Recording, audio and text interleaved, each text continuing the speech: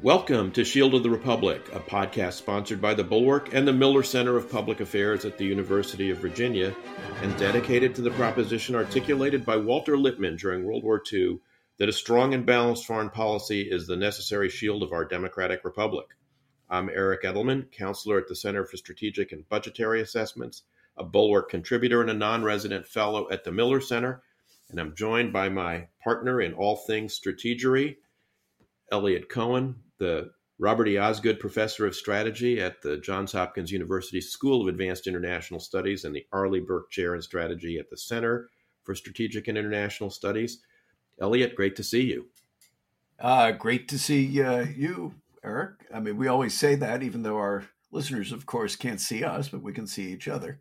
It's a great pleasure to introduce our guest today, who has had a long and distinguished career. It's Toomas Ilves, who received his education actually in the United States, but of course is a very well-known Estonian diplomat and politician. He was among other things, was a journalist at Radio Free Europe, but then went into Estonian politics after the Soviets left. Was Minister of Foreign Affairs, and then President of Estonia from 2006 to 2016, known to, I think, people who follow him on Twitter as a wise and witty commentator on public affairs. And I have to say one other thing, a man with an extremely distinguished and elegant collection of bow ties, which wins him a particular place in my heart.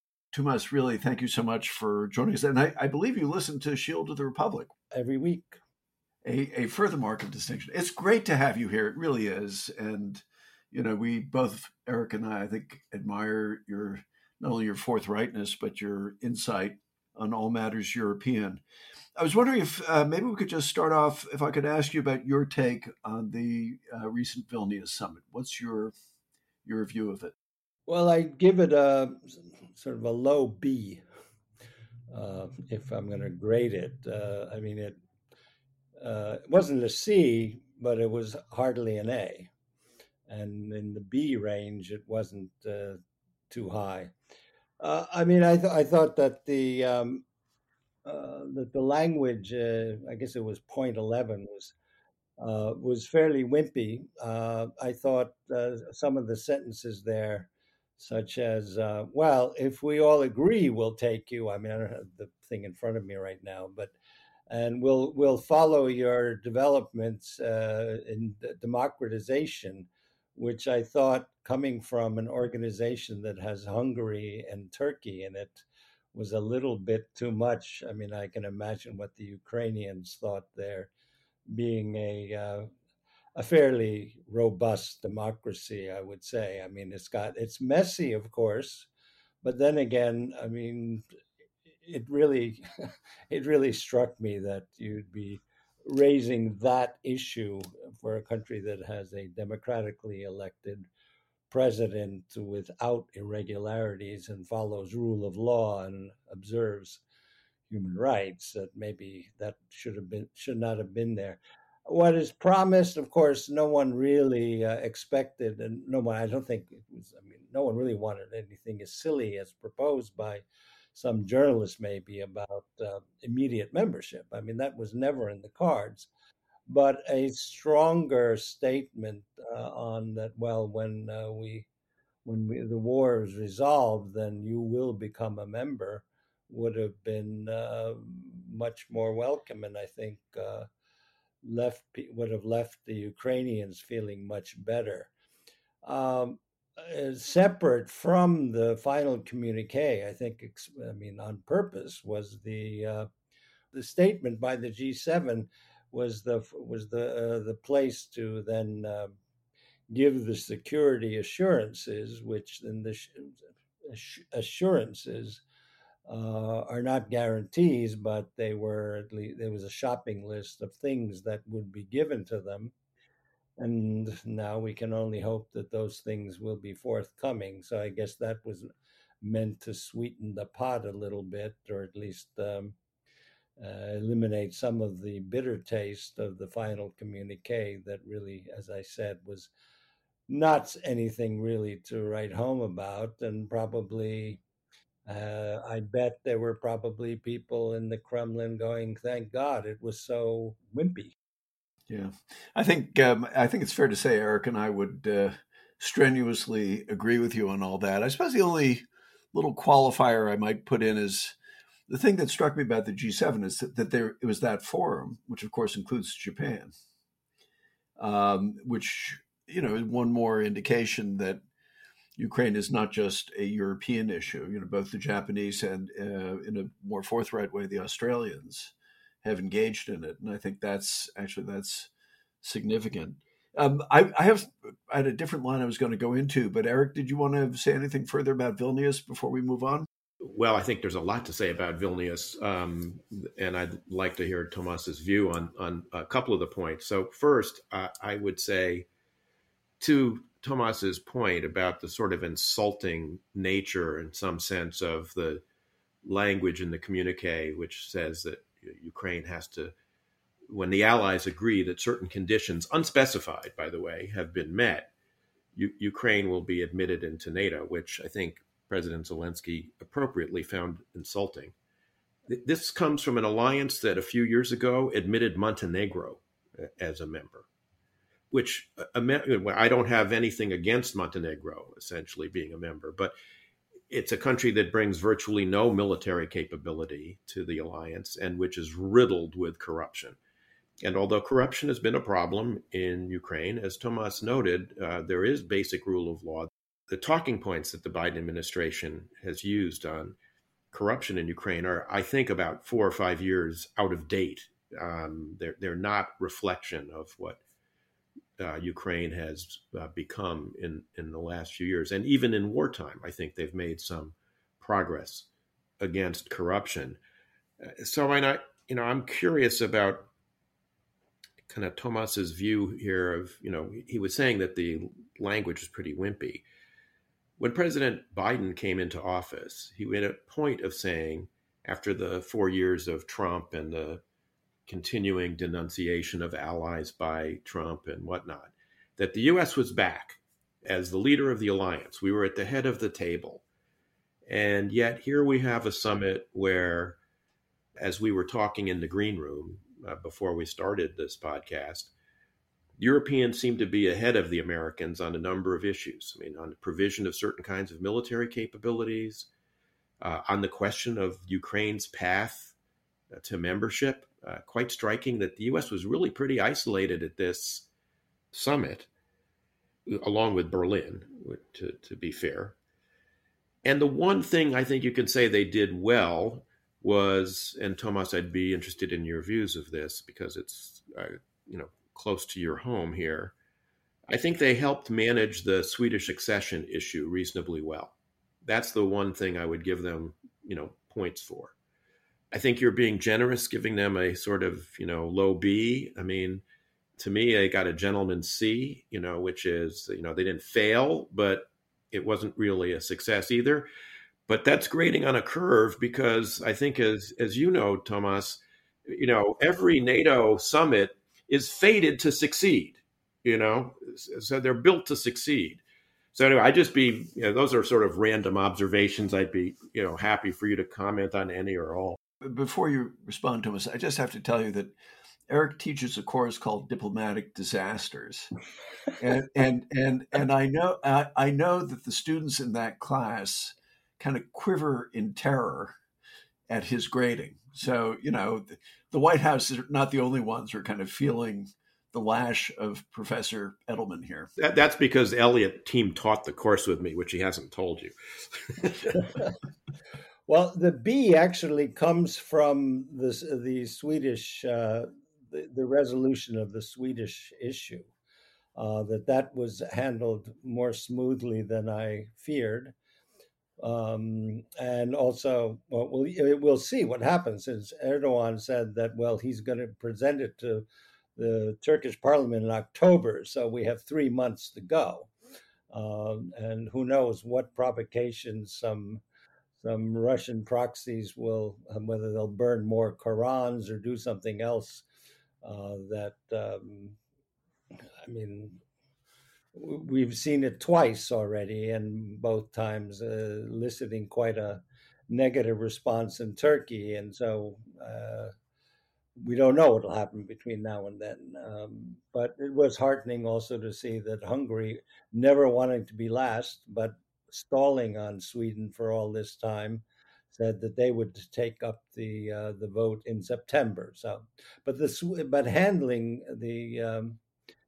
Sweden without any real embarrassing moments, I think, was sort of raised the grade. Could I ask you a different kind of question? So one phenomenon that, again, we were talking about in the green room, seems to be that the frontline states, including Estonia, of course, but also Poland and the other Baltic states and so on, have always been, I think, extremely hardline on Russia. They feel appropriately vindicated by what we've all seen. But one of the things that is striking going into Vilnius is that a number of the Western European states, like France, which now says it's in favor of NATO membership, or like Netherlands, which is actually kind of took a bit of the lead in pushing for F-16s for Ukraine, now seem to be leaning further forward than the United States. Again, the French now giving long-range missiles to Ukraine, while the United States is still dithering about supplying ATACMS, which is really something that the Ukrainians urgently need. So I'm curious, and even the Germans seem to have moved in some important ways certainly from where they were. Before that, also the Italians, the Italians. So how do you explain that as somebody who's observes all of Europe and the United States and not just your corner of it? Well, I see that there's a fundamental conflict here between the empiricists who have real experience with Russia and who unfortunately sort of go through sort of trauma every time they read about Bucha because they know what it's about, having similar events in each of the countries that are most pro-Ukrainian. And now you saw added the Nordic countries that had been kind of, well, I guess were galvanized by the invasion, and of course the UK.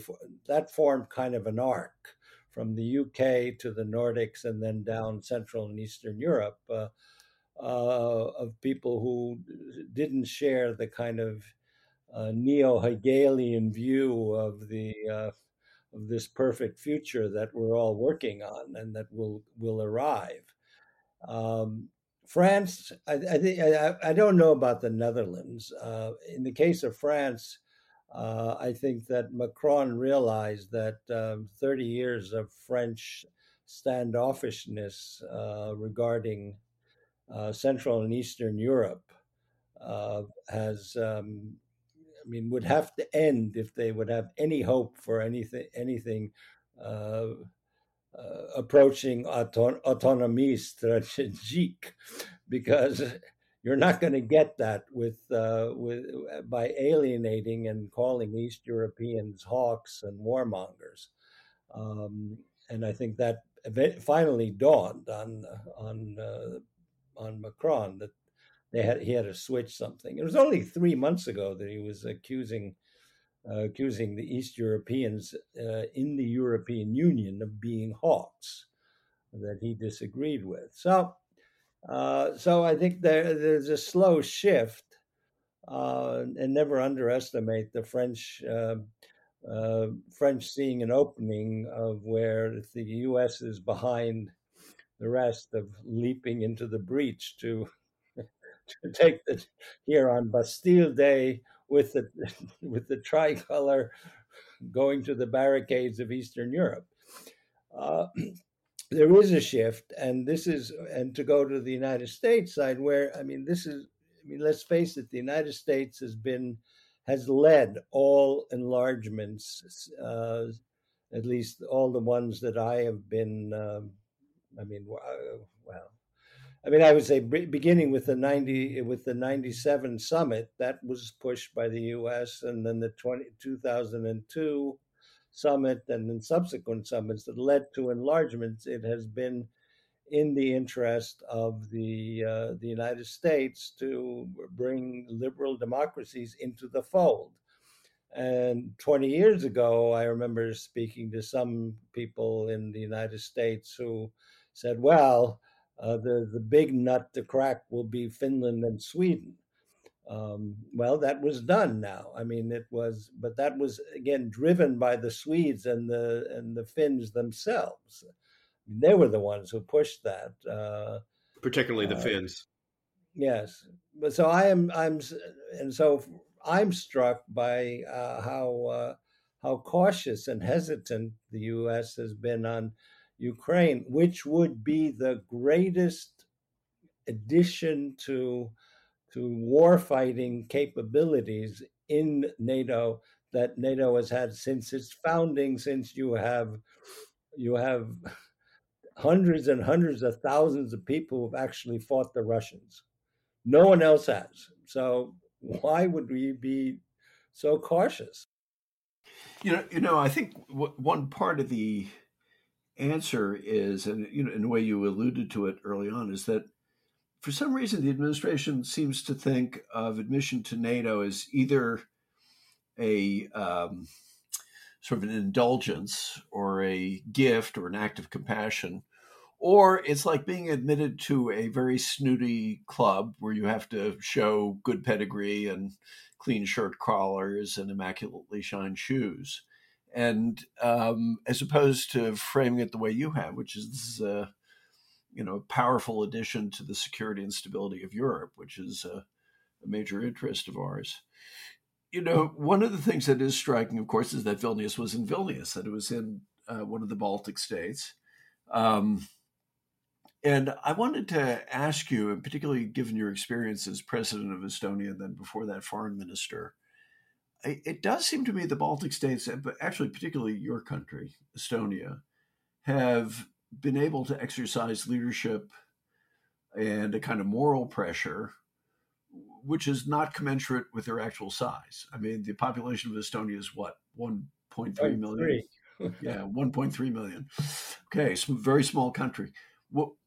So what explains that? Or first, do you agree with that? And then secondly, what do you think explains it? Well, I think the ability to articulate a position without appearing like an East European with his hair on fire is what has helped us. I mean, tough, but not going overboard as some even non-Baltic countries have gone. I mean, I would say that sort of demanding reparations from Germany right now is not exactly a way to win, influence people.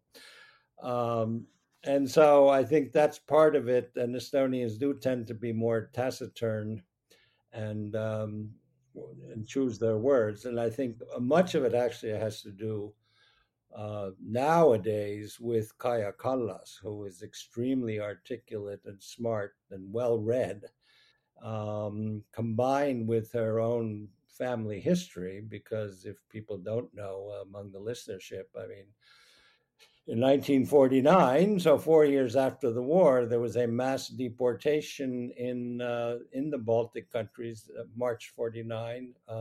Nothing to do with anything except just to punish people, I guess. And so, in that mass deportation, Kaya Kallas's mother was the youngest child to be deported. So that kind of left a mark on the family. And moreover, the family was, throughout the Soviet period, was not allowed ever to go back to where her mother was from, which is also 5 kilometers from where I live today, and way south in the middle of the southern Estonian woods. So I think that sort of personal experience and also the ability to articulate a position is something that has helped Estonia. And when I look back on the successful diplomats and policymakers in the country, they've all generally fit into the mold of being tough, but not overboard. And that's, I mean, I think we saw very clearly that being overly, well, being hysterical did not help your case. You had to really make it in a way that people understood.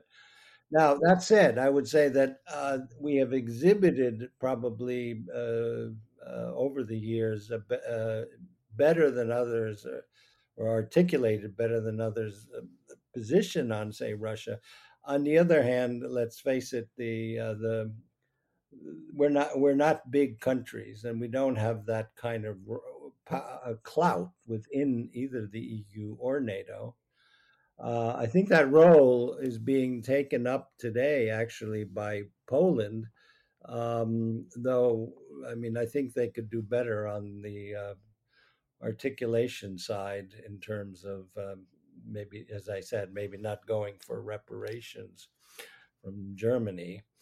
So I mean, it's a mixed bag, and it also depends on the government. I mean, the Czechs were in pretty bad shape when they had Zeman there, and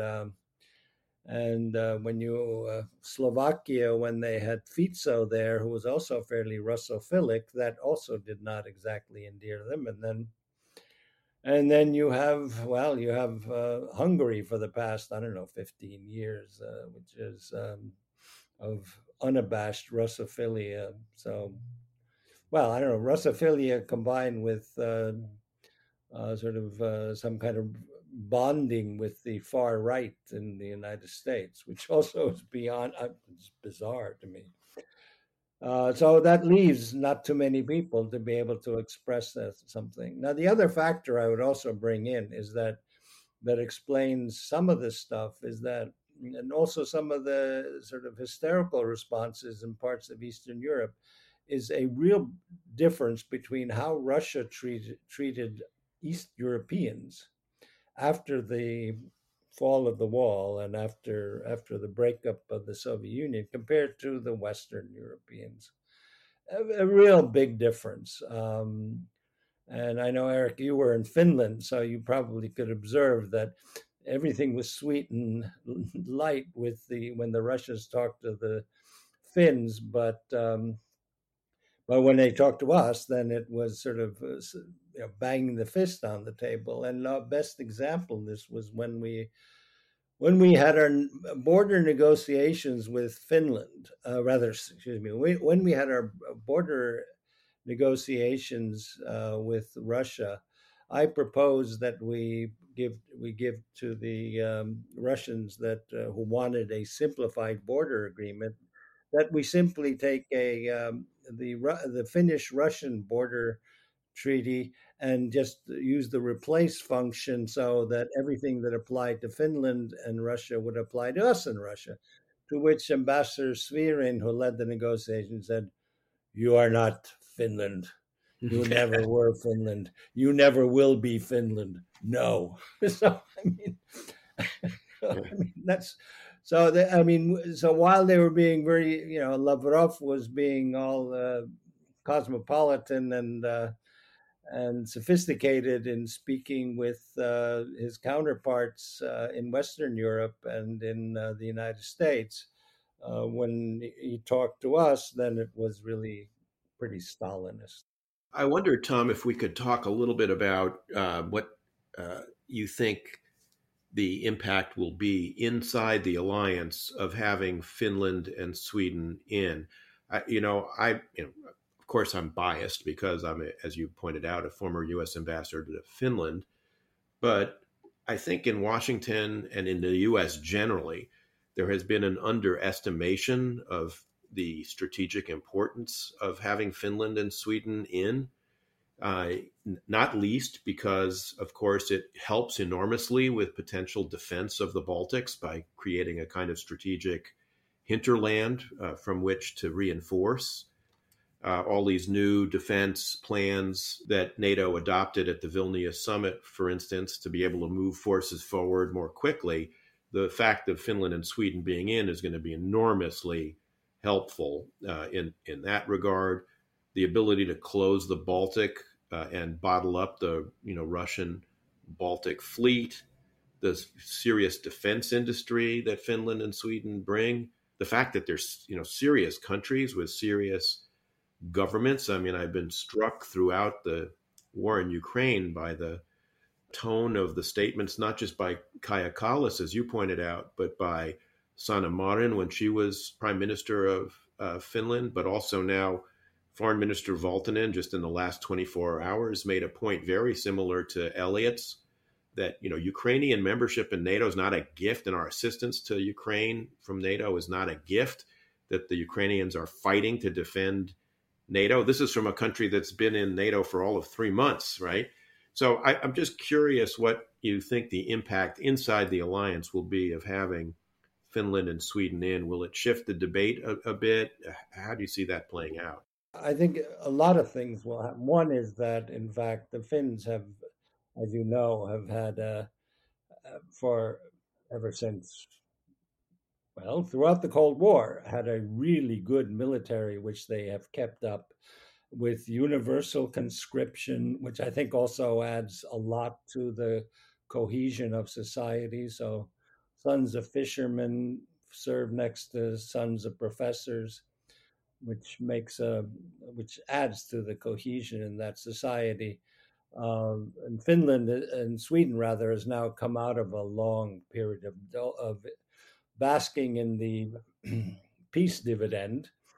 I mean, they got rid of all troops on the most strategic place in the Baltic Sea, which is the island of Gotland, from which an SS 300 can cover every capital in Northern Europe.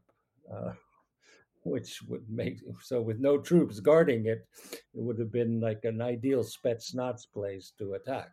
So that is okay. That we get rid of those problems. Sweden was a little slow in recognizing things because there was the Good Friday attack in 2013 when Russians sent bombers escorted by fighter planes to attack Stockholm, veering off right before they reached the territorial waters, which which the Swedes did not pick up because it was Good Friday and they had sent their radar people home. So it's a big jump, whereas that would not have happened in Finland. So you have their capabilities, which are great, and the Swedes, of course, produce their own fighter planes and artillery, and the Finns have their armored cars or armored personnel carriers, rather, which are sort of used throughout Europe. So that's that side of things. From a strategic point of view, of course, right. Gotland has now been taken off the table.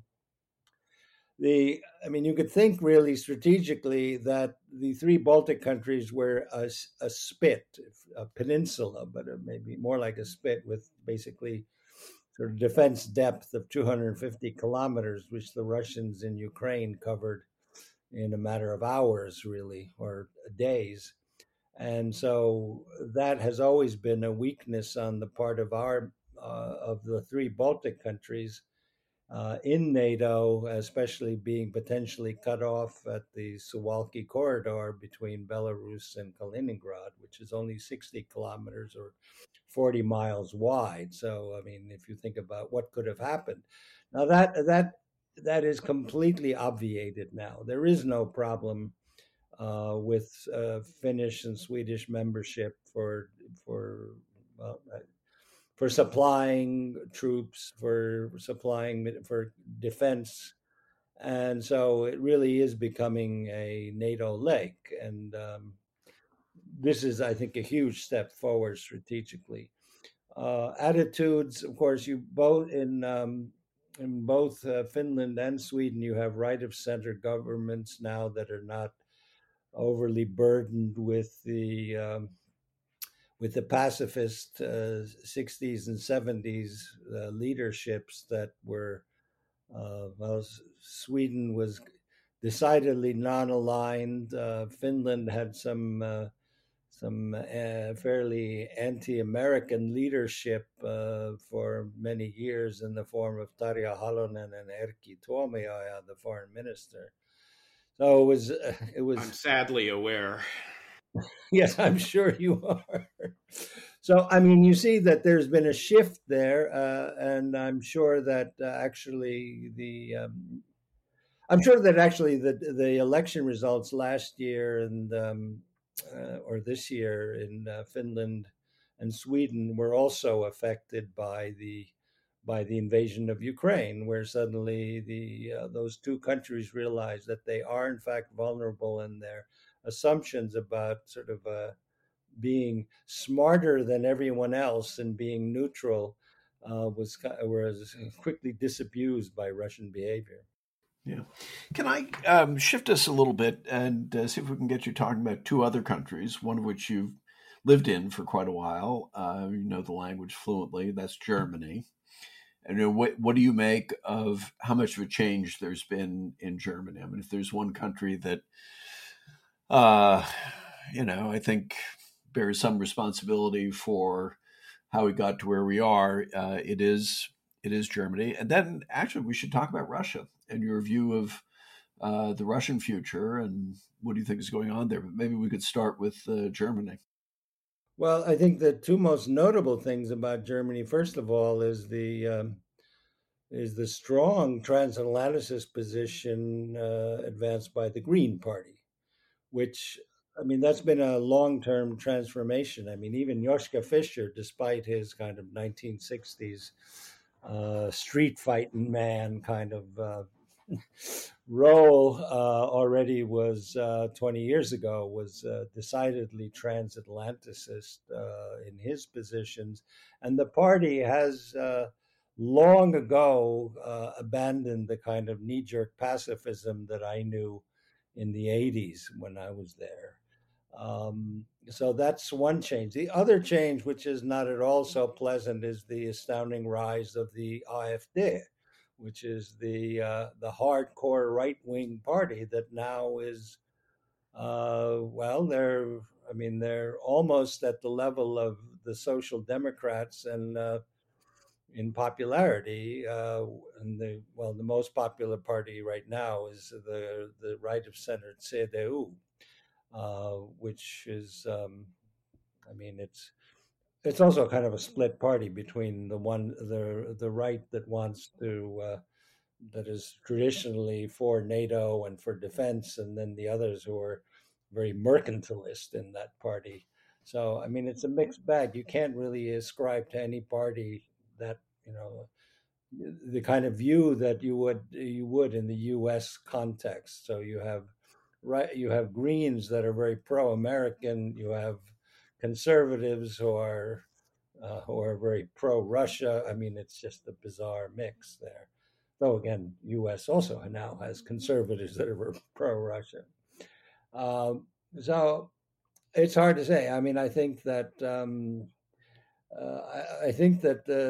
Chancellor Scholz is he was not ready for this. I mean, for this invasion, and I think he's had to go through a lot of learning in terms of what Germany is and what Germany needs to do. I mean, it's basically been a laggard since the wall fell on anything relating to defense. And during Schroeder's time as chancellor, they really went sort of downhill on defense and on also, I mean, sort of looking in domestic security. I mean, sort of there are a lot of Russians in Germany today with who still seem to have strong ties to the Russian regime, which is you see in these mass demonstrations of people in Germany supporting the invasion of Ukraine, which if nothing else gives a lie to the notion that Russians don't have all the facts. So you have 3 million Russians in Germany who have all the facts because they're living in a free media environment. On Russia, I don't know. This is, I mean, my secret hope is that, as I said the other day, that farce returns as history because it seems like 1916 with the generals going into revolt and But in any case, from the Prigozhin incident on, they seem to be headless. I don't know. Can't tell what's going on. Yeah. Could just back to Germany for 1 second, then before we go to Russia. I mean, it seems to me that there was a kind of deep consensus in Germany about a more or less accommodationist posture towards Russia. You cannot blame it all on the SPD. Angela Merkel certainly pursued it. Right. And then you have Scholz, who, as you say, was not prepared for this in the slightest, says we have a Zeitenwende, there's a kind of a major turning point.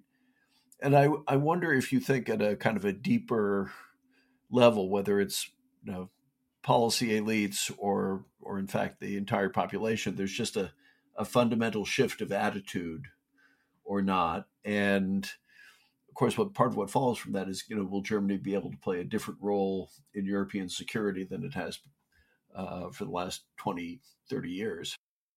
Well, the opinion polls show actually Germans to be more pro-Ukrainian than the government. Yeah. Which is, I mean, usually when you get those kind of results, then the government kind of shifts to go with the people. And I think that is driving things somewhat. I mean, Pistorius is a far, far, far more serious Minister of Defense than his predecessor Lambrecht, who really, I don't think, ever got the message on the Zeitenwende. So I think it's moving. I don't know how much it's moving. There's this whole battle going on what should be the relationship with China, with policy discussions. On top of everything else, including on top of the war in Ukraine, you also have this fight between the mercantilists and the other people on what is our approach to China, and that has not been resolved yet. That's a problem that actually faces much of Europe. What should be the European position on China? And it's becoming clear to many countries in Europe, UK, France, Germany, that it's all not. It's not all based on trade. There's some serious threats there. On Russia, do you? I mean, is it your basic expectation? And I'm really asking you as an Estonian, I suppose, former Estonian policymaker, but you're quite influential. I mean, should the basic assumption on which Estonia operates is, no matter what happens in Russia, we will be permanently stuck with this big, predatory, imperialist, ruthless, aggressive state forever, and we just have to figure out how we're going to deal with that. Would that be, or do you think that Russia will ever transform itself into something that's a bit more reasonable? It's the former. To be frank, I think that I think the general attitude was the kind of Clinton approach to Russia was naive and overlooked a lot of things, and that and the hope that trade would. I'll put it this way: that I think the big problem is that people thought it was communism, that it was means of production. It's not means of production. There is a fundamental nationalism there, which we should have seen already on the part of Milosevic, who was also a person who got rid of communism. He became a capitalist, and then he started committing genocide. This is the problem that sort of economics does not determine sort of everything. There may be a state ideology, but in terms of the behavior of Russia as the Soviet Union or as Russia today in Ukraine is not very different. And I would even argue that communism or sort of internationalism, as they called it, had kind of a ameliorative effect on the non-Russian republics of the Soviet Union. and that once that went away, once there was no more communism, then sort of you got full bore Russian chauvinism with kind of statements that would, just with attitudes about genocidal positions that we will liquidate these people. They all have to die. I mean, this is you couldn't have said that as a communist. Right. I wonder if we could talk maybe just, I mean, you and Elliot have just been talking about kind of Russia in the long term. I wonder maybe we could just focus for a minute a little bit more on the short term. You talked about, Prigozhin's rebellion. Putin's been out, on television and to some degree traveling a bit around Russia to try and project the notion post Prigozhin that everything is fine. I'm in charge. He just leaked. He said to Kommersant last night in an interview that he met with all the Wagner guys and he offered them all these things to go back to fight for Russia. Blah blah blah. In the meantime, though, we see in the Wall Street Journal today that more Russian officers have been detained for questioning. Some have been released, but some not. Surovikin hasn't been seen in 3 weeks.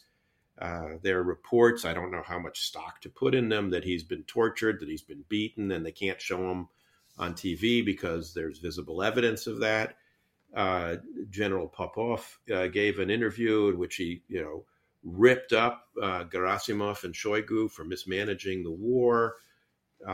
His wife now says he hasn't been in contact with her for, some period of time, a couple of days. All of which seems to suggest that the Prigozhin rebellion, whatever it represented, isn't over yet. I mean, the phenomenon isn't over yet. It reaches deeper into the military than might appear on the surface, which does open the prospect, I think, potentially of splits inside the Russian elite that might lead at some point to, Putin finally, cutting his losses and thinking he's got to at least temporarily stop this thing. What do you make of all that, Toomas? Well, that's why I mentioned 1916 before, because it's as farce repeating its history, which is that, I mean, when you 1916, the dismal state of affairs on Russia's Western Front led to generals beginning to, well, not quite revolt, but lose faith in their in the government or the regime. And right now, I mean, there's a fair bit of dissension, it seems, among the military and also the military bloggers or mill bloggers who kind of are the mouthpieces of the military. That's not necessarily great because they make Putin seem like a sort of a tame person. I mean, they're not very they're fairly bloodthirsty. So you have this. I mean, it's hard to say what could happen. Clearly, by making by being buddy with the Prigozhin people is so out of character and with what Russians are used to. Where I mean, if you uttered a peep before, you'd be flying out a window, and now this is. This certainly shows Putin as being fairly weak because everyone knows what used to happen, and so here, first you call it treason, and then you're sitting around and having meetings with not only Prigozhin but with 24 of his top guys. We don't know. I mean, there could be kind of like there could be retribution could come later, but right now I think it's a very confusing picture for everybody. But from what I have heard from my various contacts is that this dissatisfaction with Putin is mainly with Gerasimov and Shoigu, but that extends to Putin is much more widespread than the people who have been detained right now. One of the things that I think one occasionally hears out of the American administration is, well, we don't want, you don't want chaos in Russia. You wouldn't like there to be, real internal fighting and stuff like that, that we should be worried about Russian instability. Do you share that view? No, I mean, Good. I was hoping you would say that. I mean, since the justification for doing nothing with Russia for so long has been, it could get worse. I mean, there was a cable from, I think, Ambassador Bullitt in like 1945 about, Yeah. we have to support Stalin, otherwise the hardliners will take over. So I mean, it's not really. I mean, we've tried this one approach, and I think the real fear in too many places in within NATO is that we don't want the Ukrainians to lose, but we don't want Russia to lose either.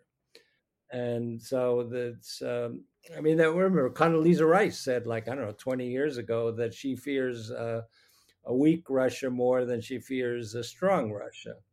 I disagreed with that then, and I disagree with it today. I think that, Russia has to deal with its own problems. And that doesn't mean a civil war all across the Eurasian landmass, but certainly they have to be forced to deal with their own problems. And I think that we should give them a timeout and figure it out, guys. Yeah, well, for the record, Eric and I both want Russia to lose, and we prefer her weak.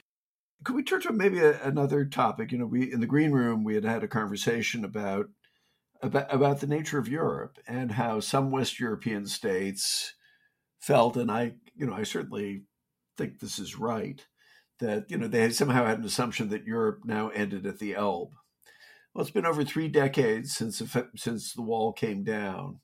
I wonder if you could just reflect a little bit on the way in which what we used to think of as Eastern Europe is now just become Europe. It's a very slow process. It's more than a third of a century, and they still refer to the former Soviet bloc. I mean, I had already graduated college, which is the same amount of time since I graduated college. I mean, in World War II, and when I graduated college, when the wall fell, and now. And when I graduated college, I did not read articles talking about the former Nazi Reich. I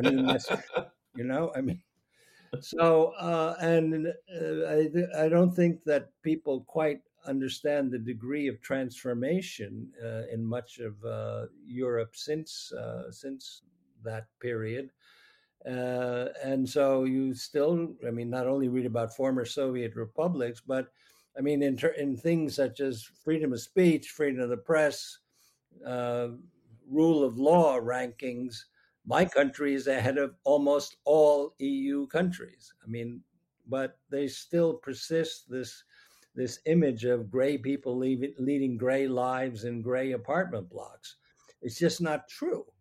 And then people show up and say, "Oh my God! Your trains are so good, and you have everything is digitized." But the old perceptions persist. It has not changed enough, and I despair of it changing for another couple of decades, because I think it's almost sort of hardwired into thinking, and has been for so long. Well, and now, of course, in some sense, the division between sort of West European complacency regarding Russia and the much tougher position taken by East Europeans, I think, may have even strengthened this feeling that, okay, they're different from us. Well, we are different because we actually know what we're talking about, right? Yeah, because you live in reality, unlike the sort of lotus-eating fantasy that a lot of West Europeans, I think, have lived in for the last 30 years. We're running a little low on time. By the way, I want to just say that having visited Tallinn not too long ago, just before COVID, I can testify to what you say about, the vibrancy and the modernity of contemporary, the contemporary Baltic states compared to the European kind of, so chiaroscuro view of everything being kind of, rather dull.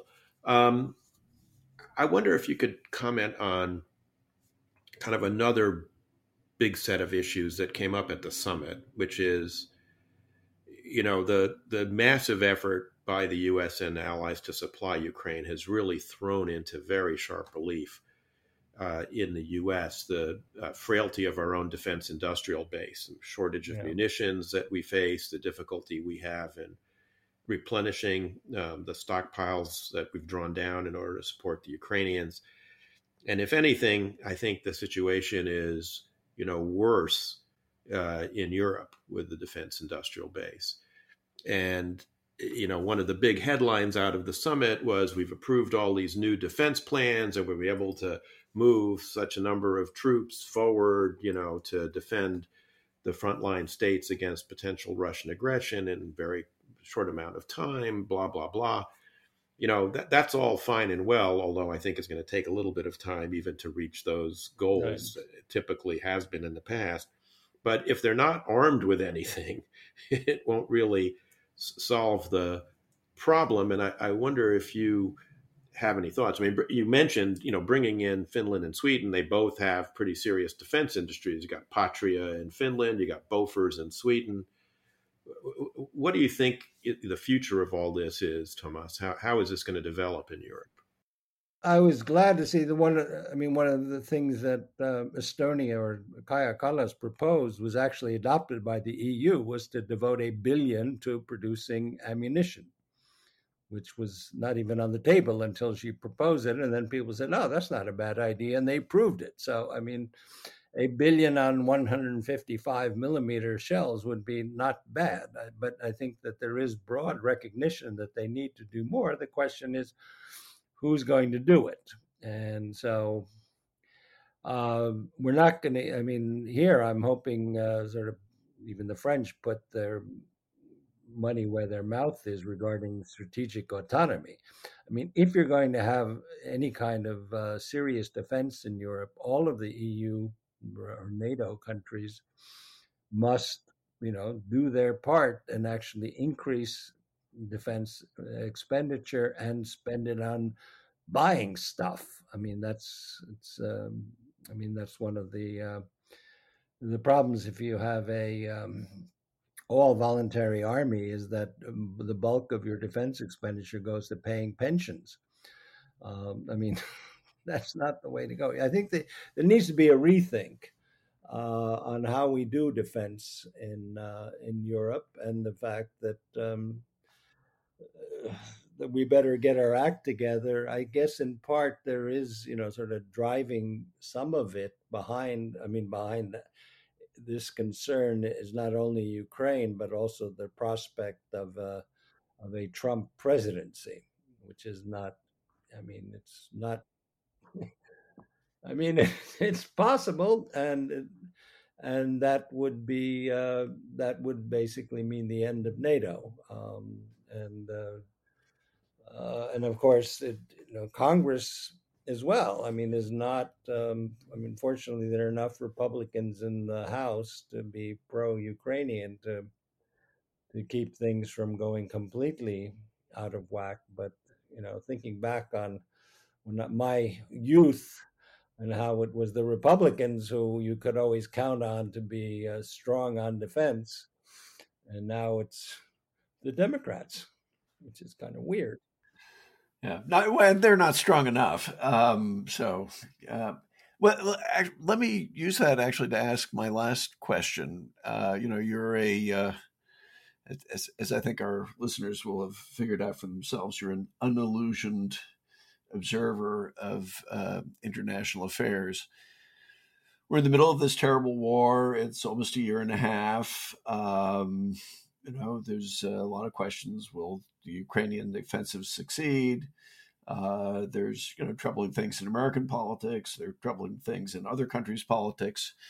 Are you fundamentally, as you look out an optimist, a pessimist, or just kind of in the middle somewhere? Well, I'm colored by my experiences, which is growing up thinking that if Estonia ever became independent, it would be a hugely successful country. And but then, well, okay, I was the late George Urban, who was editor of The Economist, and he was head of Radio Free Europe like 38 years ago, called me to his office when I was an analyst at Radio Free Europe. He said, Toomas, Estonia's never going to be independent, but I like what you write. I think you should retool yourself as an expert on terrorism because that's got a future. Now, George was very smart, but I said, no, I think I'm going to stick around and deal with Estonia. So I'm optimistic, and looking at the success of my country, I'm optimistic, and I'm just hoping that other people would also be willing to put as much time and effort into making their countries successful, not only the ones in Eastern Europe, which are becoming successful, but also countries in Western Europe to be able to make changes in the way they do things so that they would actually be able to meet the future challenges that will be. I mean, Russia's not going to stop being a challenge, and China is going to be an ever bigger challenge. And this kind of tunnel vision combined with myopia means you can't see very far ahead, either ahead or to the side. And that's what I find is very disturbing in Europe, much of Europe today, and I would say countries like mine and basically the Central and East Europeans have to look further ahead and have to look more at what's going on around them than countries that are concerned strictly with their immediate issues. Yeah. Well, that's a great note to end on. Thank you. Thank you very, very much, Toomas. Well, this has been tremendous fun talking to the two people I listen to every week. And now here I am speaking to them. It's great. Well, Toomas, it's been great having you. And this issue is not going away, so I hope we can have you back periodically to check in and see how things are going in Europe. Our guest today has been Toomas Ilves, the former president of Estonia, former minister of Estonia, former ambassador of Estonia to the United States. If you enjoyed this episode of Shield of the Republic, please leave us a review on Spotify or Apple Podcasts, wherever you get your podcasts from.